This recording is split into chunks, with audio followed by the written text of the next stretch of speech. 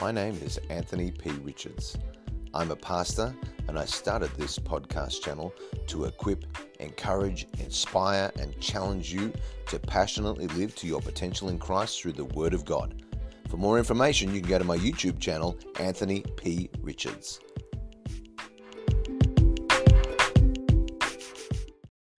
Well, welcome to another day as we continue our journey through the Word of God, and I'm so glad that you're joining me, whether that be YouTube, Instagram, Facebook, listening on a podcast, wherever.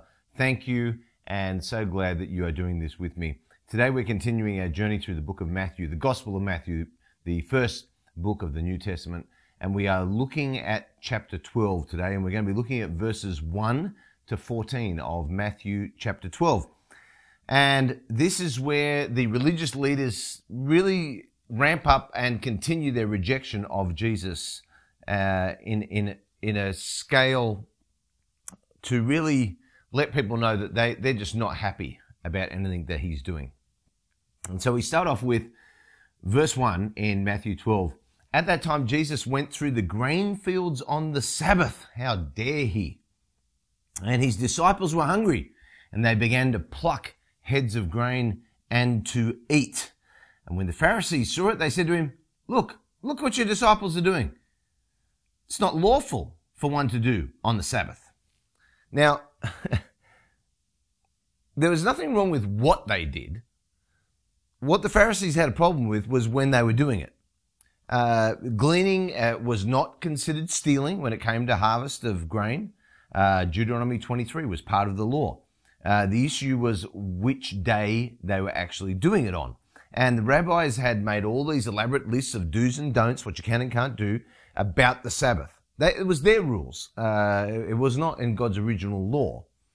And what the disciples were doing here at the beginning of Matthew 12 was in contrary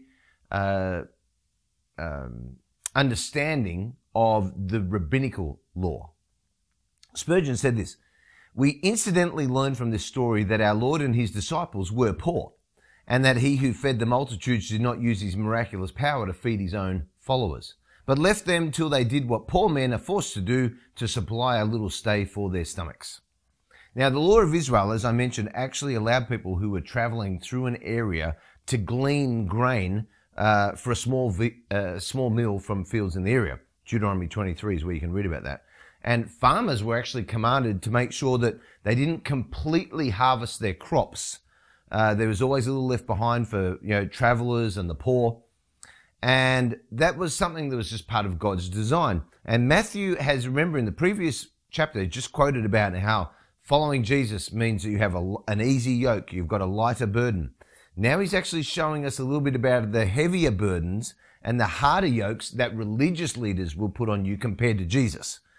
And when the disciples just begin to do something so simple as pluck a head of grain that would have been fine any other day of the week, but they did it on the wrong day, they actually broke 4 different rules as far as the Pharisees were concerned. They were reaping, they were threshing, they were winnowing, and they were preparing food.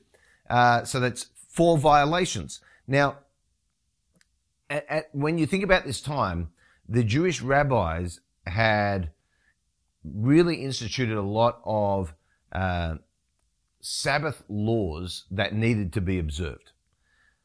For example, let me just read to you some of the things you couldn't do. Okay, the ancient rabbis taught on the Sabbath that a man could not carry something in his right hand or in his left hand across his chest or on his shoulder, but he could carry something with the back of his hand, with his foot, his elbow in the ear or on the hair, in the hem of his shirt, or in his shoe or his sandal. And on the Sabbath, you were actually forbidden from tying a knot. But a woman could tie a knot in her undergarment. So if a bucket of water needed to be raised from a well on the Sabbath, you couldn't tie a rope to the bucket, but what you could do is a woman could tie her undergarment to the bucket and then tie it to the rope. Yeah. Adam Clark said this, "The Jews were so superstitious concerning the observance of the Sabbath that in their wars with Antiochus Epiphanes and the Romans, they thought it a crime even to attempt to defend themselves on the Sabbath. When their enemies observed this, they deferred their operations to that day. Of course they did. It was through this that Pompey was able and enabled to take Jerusalem. So they say to Jesus, look, your disciples are doing what's not lawful to do on the Sabbath. Jesus actually never violated any of God's commands about the Sabbath, and nor did he approve of his disciples violating God's Sabbath commands.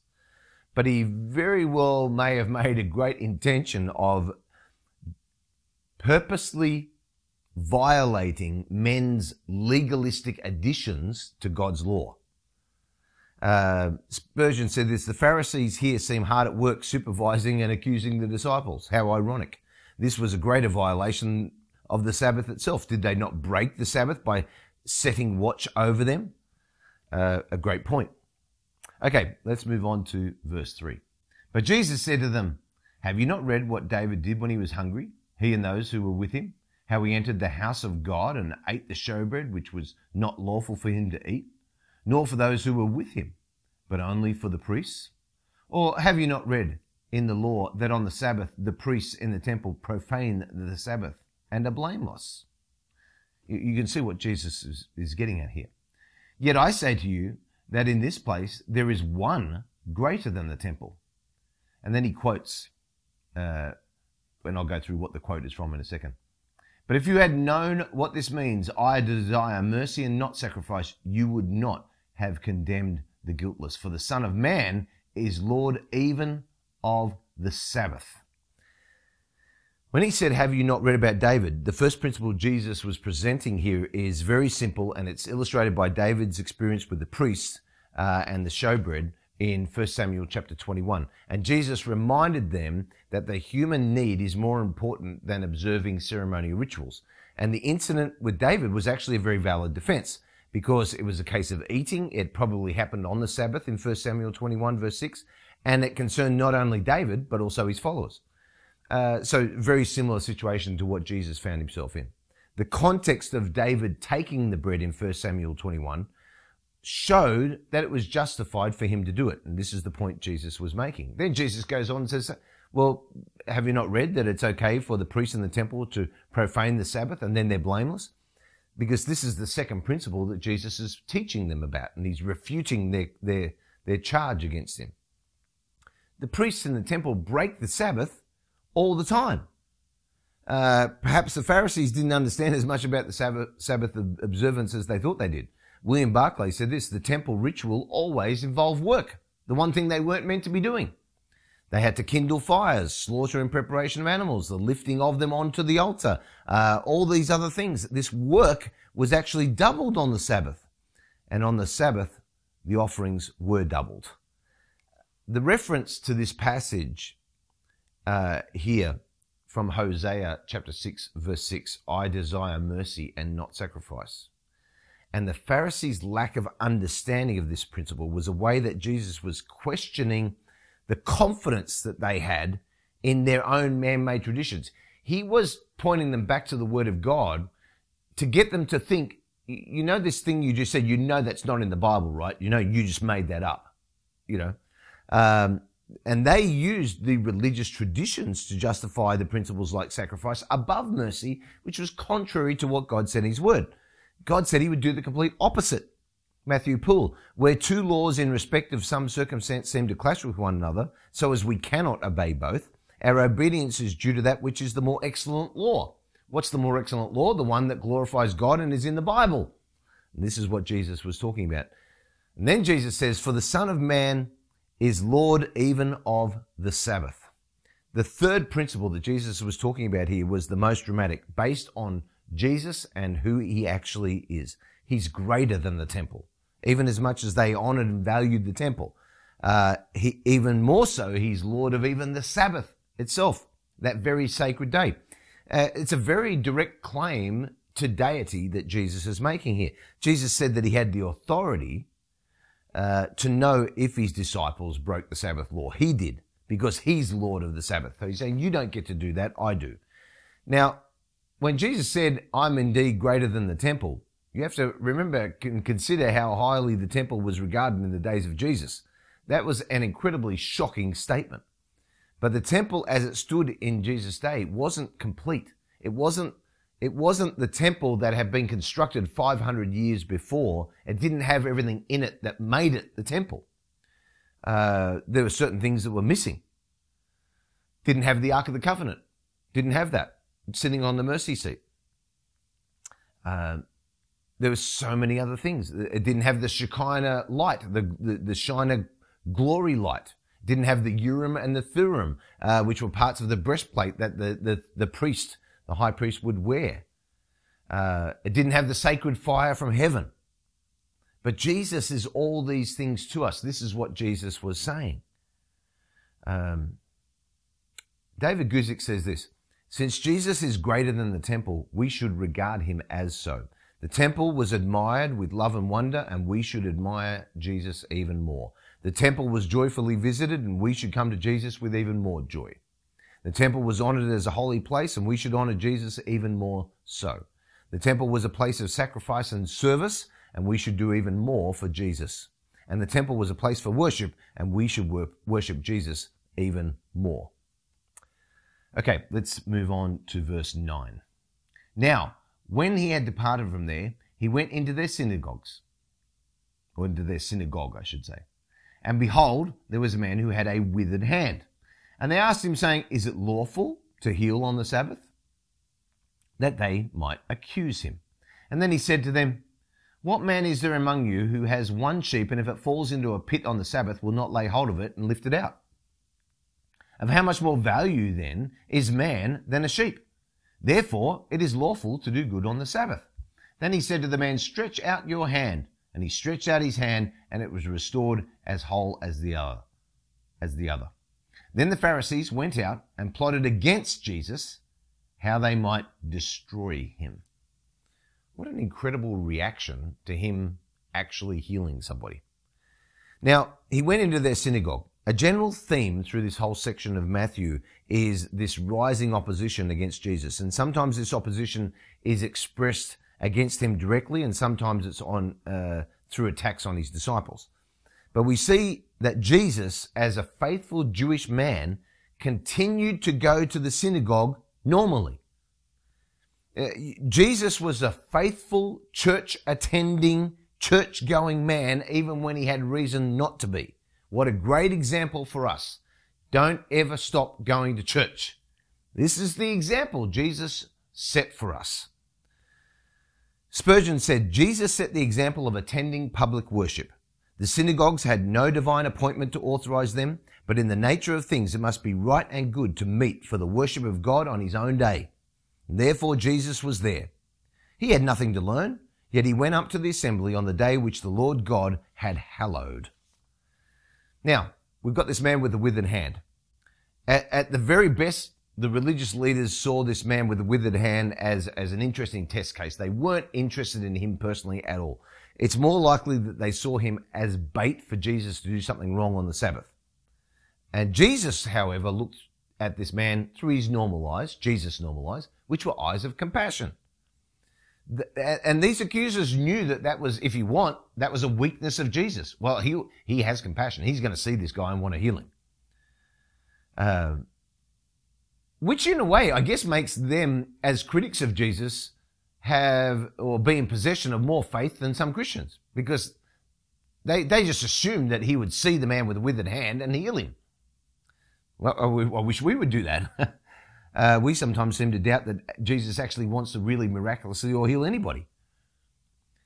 And they said, so is it lawful to heal on the Sabbath? And Jesus exposed actually their true hypocrisy by showing their greater concern for their own possessions than for the opportunity to heal a man in need. Arguing persuasively that it can't be wrong to do good on the Sabbath. So then what does Jesus do? He compassionately heals this man. Now, this is interesting.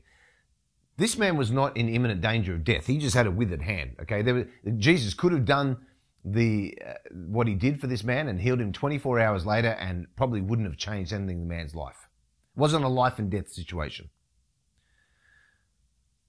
But when Jesus commanded this man to stretch out his hand, he commanded him to do something that was impossible in his current condition. And as far as Jesus was concerned, there was no need to wait a day to do that. Jesus gave the command for the man to stretch out his hand, but also the ability for his hand to be stretched out at exactly the same time. As the man put in the effort, so the healing came. He wasn't healed in his hand and then he opened his hand. It happened at exactly the same time. A.B. Bruce, he stretched out his restored hand, assuming that not till restored could the hand be stretched out. But the healing and the outstretching happened at exactly the same time. So the Pharisees see this. They don't get excited that Jesus just healed this poor man with withered hand. They go and plot against him how they can destroy him. That's their response to Jesus' display of compassion and power, and the wisdom is in their hardness of their hearts, we have to destroy him. There was no reverent worship. There was no submission, just a hardened, murderous rejection of Jesus. And it's a very significant development in the opposition against Jesus from the religious leaders. This is the timing of Jesus' ministry and his life. Now, Luke chapter 6, verse 11 says that the critics of Jesus at this time, in this incident, were filled with rage when Jesus healed this man. Because they were struggling with which is a greater violation of the Sabbath, when Jesus healed a man, or when these hate-filled men plotted the murder of a godly man who never sinned against anybody. This is the conundrum of what all happened on the Sabbath. You've got Jesus healing a man with compassion, and you've got these other men seeing him, and they're supposedly religious, and now they're plotting to murder Jesus because Jesus compassionately healed a man on the wrong day. And so this is where we end up today. We end up understanding, and we observe that rejection that Jesus suffered is just like the rejection we suffer today. When people first reject you, it's because they're finding faults in what you're doing. They don't like what you believe. They don't like what you stand for. People will say to you, you don't believe that part of the Bible, do you? Then when they can't stop you after that initial rejection, then they just want you to be dead. They have no problem just wishing you weren't here anymore. This world would be a better place without people like you. I'd rather be rejected for preaching the love of Jesus and seeing Jesus do miracles in people's lives than not do that because I was scared that somebody might kill me. Because, as the Apostle Paul said, for me to live, it's Christ. To die is gain. In other words, I win either way. If I'm living, I'm working for Christ. If I die, I'm with him for eternity. I can't lose. But I think that's a position that Jesus came to this earth with, whereas we need to grow into it. And I don't think many Christians actually even really get there. But I think of the thousands and tens of thousands of, hundreds of thousands, I don't know what the number is, of martyrs, of people who have died for not denying Jesus Christ over the last 2,000 years. And then I look at people who will deny Jesus now for something so very, very simple. We've got to toughen up. We've got to toughen up because we're going to be rejected. The gospel is going to be rejected, but it's also going to be accepted. And when it's accepted, the result is multiplication.